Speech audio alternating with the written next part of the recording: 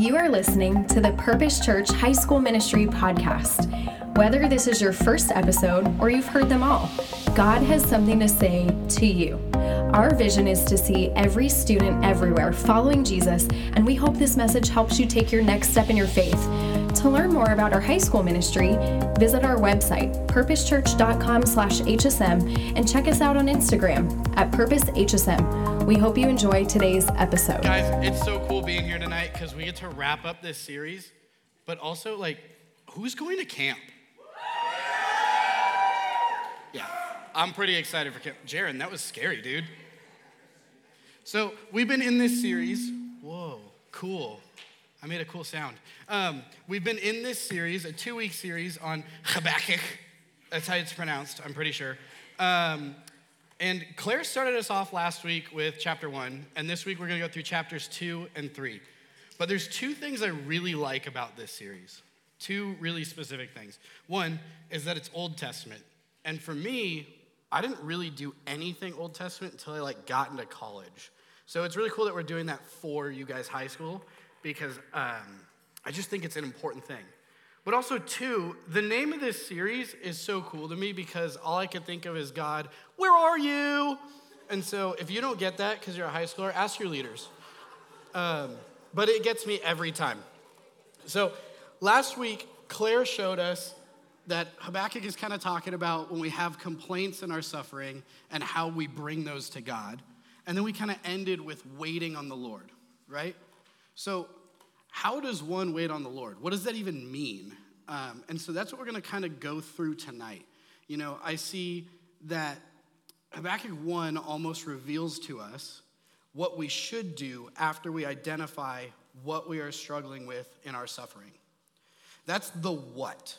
And so the what is that we must wait on the Lord in his timing. But I think I see chapters 2 and 3 is more like the how to do it. And so chapter 2 is going to show us how to prepare ourselves for waiting on the Lord. And chapter 3 is then going to show us what to do about it. And so right off the bat in chapter 2, we're going to start off looking at 2 disciplines we need to equip ourselves with to wait on the Lord. But I think the best way to do this is to show an example first. So, can I get 2 volunteers for a game? Wow, you guys look really excited with all 3 hands in the air. Aiden, come here. Yeah, that's one of my freshman boys. Give it up for Aiden. Wow, there's 2 of you that want to play. Pick one of who? Oh, we already got it up here. We already got it. All right. So, you guys, everyone who didn't raise their hand, it's a bummer because the winner of this game is getting a donut. Yeah, you guys all thought that this was just going to be some cool little example on stage. No, this is a donut. Oh, it's sprinkles. And it's a fresh donut, guys. It's not from this morning. It's from an hour ago. All right, so we're going to do this game. And I only have 2 rules because this is a really small table. Maybe 1 rule, I don't even know. You're going to take these Jenga blocks, okay? Yours are in here. All you have to do is be the first one to build a Jenga tower. That's it. So the rule I have here is this is a really small table, so maybe don't knock each other's tower over, yeah?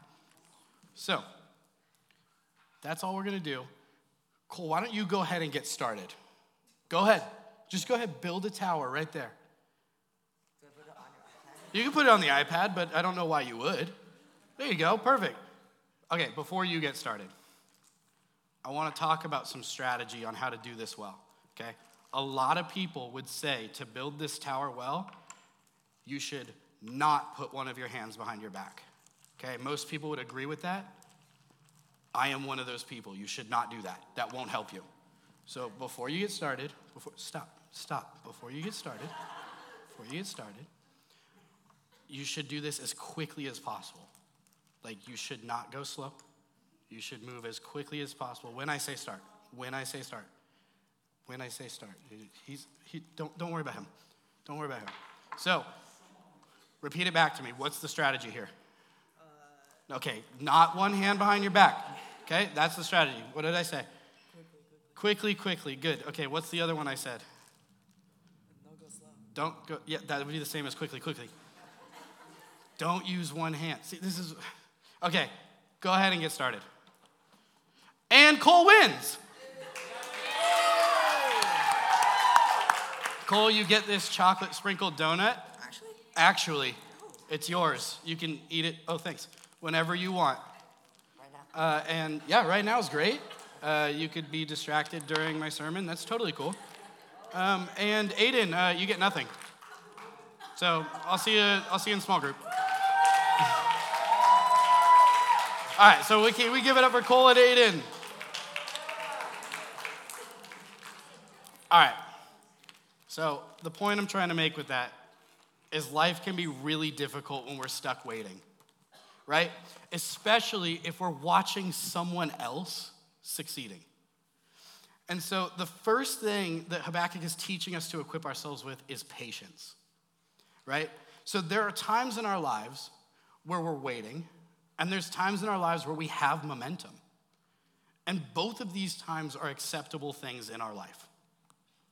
And the biggest killer of patience is to start comparing your time of waiting to someone else's time of momentum.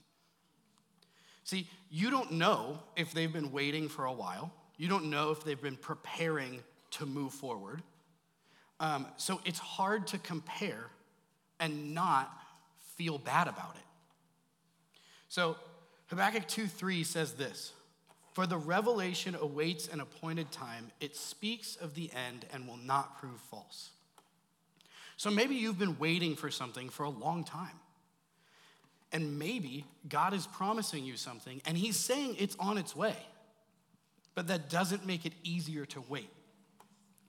But God has things in store for us that are already written into our lives, even if we don't know when it's happening. He also tells us that it might feel slow. If we continue on with that verse, it says, "Though it linger, wait for it. It will certainly come and it will not delay." So even though it's moving slow, it's not moving slower than it should be. It's still on time. It's just slow movement. So God is showing us here that it is a requirement for us to have patience in these things. And most of the rest of chapter 2 is showing us wisdom that God is revealing to Habakkuk.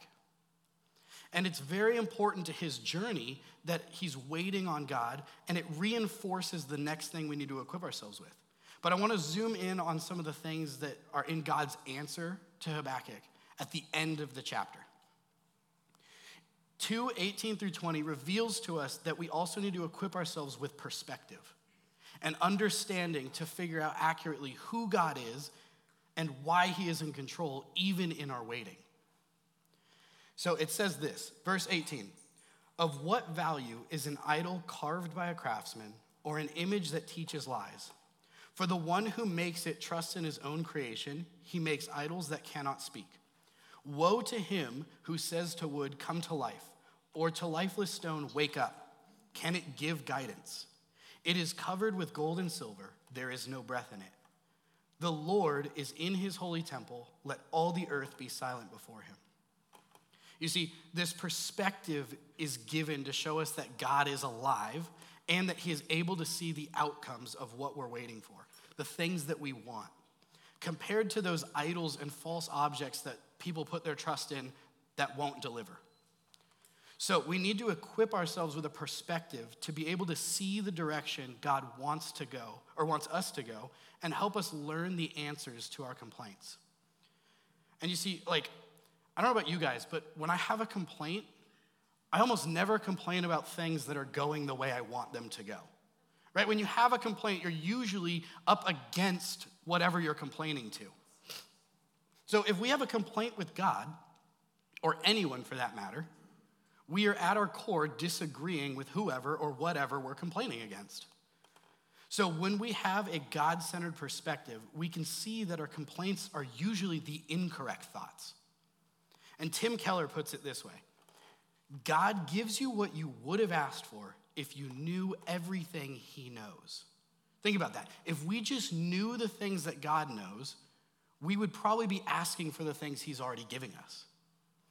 So having perspective teaches us that we can't see where God wants to take us without first looking at him. And here's what I mean by that. I feel like all of you guys have been in this situation, and I feel like I've been in this situation way too many times in my life. You ever been walking with a friend or driving or whatever, and you see something really cool, and you're just like, hey man, look at that. That's really cool. And they're standing next to you going, I don't see it. What is it? Dude, over there. Over there. Look at it. I don't see it, man. I don't know what you're pointing at. I want to see it, but I don't. And you're just sitting there going, look at me. Look where I'm pointing, then look at the thing. And I feel like we do that with God all the time. Some of you guys in here may know some of my story, that my mom passed away from cancer about 6 years ago.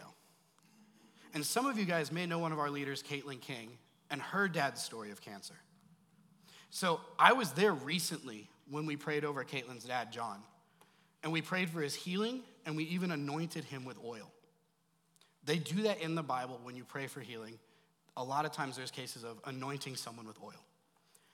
And he's doing well.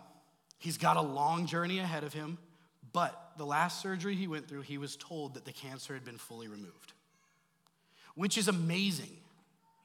However, I'm a human, and maybe some of you guys will resonate with this, but I also prayed over my mom. We also anointed her with oil. So why did God not save her? Why save him and not her? If Habakkuk has a complaint about his suffering, I have one too. And while I'm sitting here complaining that someone else got what I wanted, just like that game we were playing earlier up here, comparing myself to another person, God is just begging me to turn around and look at him while he's pointing, while I'm facing that way, looking at whatever I'm looking at. He's jumping up and down and saying, Kyle, look over here. I'm doing great things, and you're focused on the answer you wanted and didn't get. You see, he's sitting there saying, stop focusing on the answer that you want and start looking at the waiting you need. So when I asked Caitlin if I could share this was her response. It's funny, because that's part of it, right? God is using our struggles and our stories to help other people. I can complain all I want, but the bigger picture is God's story, not mine. And I have to let it play out for his kingdom and glory. I believe that chapter 2 of Habakkuk is Habakkuk's journey of learning this perspective. That sometimes we focus so hard on the things we want that we're not sitting in the waiting we need to understand where God is taking us. This is where he is learning what he needs to equip himself to be able to wait on the Lord properly. And it's where we enter chapter 3. You see, we start to see that Habakkuk is letting go of his complaint. He's not happy with where it is. He's not settled with the answer, but he's starting to let it go. He's going to show us here that there are 2 actions we need to take to wait on the Lord. Chapter 3 is going to show us that he does the first action and is going to position himself, okay? So once we get our perspective and once we gather our patience, we can move into position. In verse 2, he says this, Lord, I have heard of your fame. I stand in awe of your deeds, Lord. Habakkuk acknowledges that he has a new perspective and is now ready to move in alignment with God. Once we turn around and look at where God is pointing, we can move from here to start positioning ourselves to where he's pointing. And then we can move forward. So he's going to show us 3 practical ways on how to position ourselves to wait on the Lord properly. He's going to show us to repeat, remember, and rejoice. Verse 2 continues, and Habakkuk is asking God to repeat his glory so that we can constantly have opportunities to see that God is near. Lord, I have heard of your fame. I stand in awe of your deeds, Lord. Repeat them in our day. In our time, make them known. In wrath, remember mercy. You see, the end of verse 2 all the way to verse 15 is a bunch of verses about how Habakkuk is looking at what God has done. He's simply reciting back the things he knows about God to remind himself what it is that God does for his people. He's remembering the goodness of God. And then we finally get to chapter 3, verses 16 through 18. I heard and my heart pounded. My lips quivered at the sound. Decay crept into my bones and my legs trembled. Yet I will wait patiently for the day of calamity to come on the nation invading us. Though the fig tree does not bud and there are no grapes on the vines, though the olive crop fails and the fields produce no food, though there are no sheep in the pen and no cattle in the stalls, yet I will rejoice in the Lord. I will be joyful in God my Savior. You see, Habakkuk is exclaiming that he is thankful for the righteousness that God provides us. Even in difficulties of life, rejoicing allows us to share in the joy the Lord has for his plan and his people. The three things that we've gone over tonight so far, we got patience, perspective, positioning. Of those three things, they're all super important, but they will fall away if we cannot get this last one right. The last thing that we have to do to wait on the Lord properly is we need to posture ourselves. And what I mean by that is this: we need to put God in the right position in our lives. So we can position ourselves, right? That's moving left and right on the playing field to make sure we know what to do and have the best advantage to get things done. But what we need to do as well is posture ourselves. We need to remember who God is in this situation. If we don't get that right and connect with God, it's going to be for nothing. Habakkuk does this in verse 19. He chooses his last words of his prayer. The last thing we hear from him is this: the sovereign Lord is my strength. He makes my feet like the feet of a deer. He enables me to tread on the heights. You see, he postures himself humbly at God's feet, awaiting whatever outcome God has for his complaint. We don't really know the answer that Habakkuk gets. We don't really know how long he waited. We're not really sure if he's even happy with the outcome. But we get to see the importance of waiting on God, because long after Habakkuk dies, long after this complaint comes and goes, God reveals his intent. You see, God sends his son to earth as a baby, and that baby grows up and lives a sinless life, to die on the cross and pay the price of the sins of our lives, to resurrect 3 days later and demonstrate his power over death. And all of that was for you. When we posture ourselves to see what God has done for us, and when we realize the weight of his death and forgiveness, it should prompt us to let go of those things that aren't of God. Those complaints that we have where our perspective's incorrect and we're not focused on the right things. It should prompt us to let go of those. See, Habakkuk doesn't just show us to wait on the Lord, but he demonstrates surrender of his whole life. And last week, Claire mentioned that sometimes when we sin, it's like dumping a bucket of Legos all over the floor. And sometimes people step on those Legos and get hurt by the sin of themselves and others. But Habakkuk shows us that we can let go and surrender that sin to God. And here's the crazy part. God's ready to take all of it. He's ready to forgive us faster than we can forgive those who hurt us and faster than we can forgive ourselves. This weekend, we're going up to camp.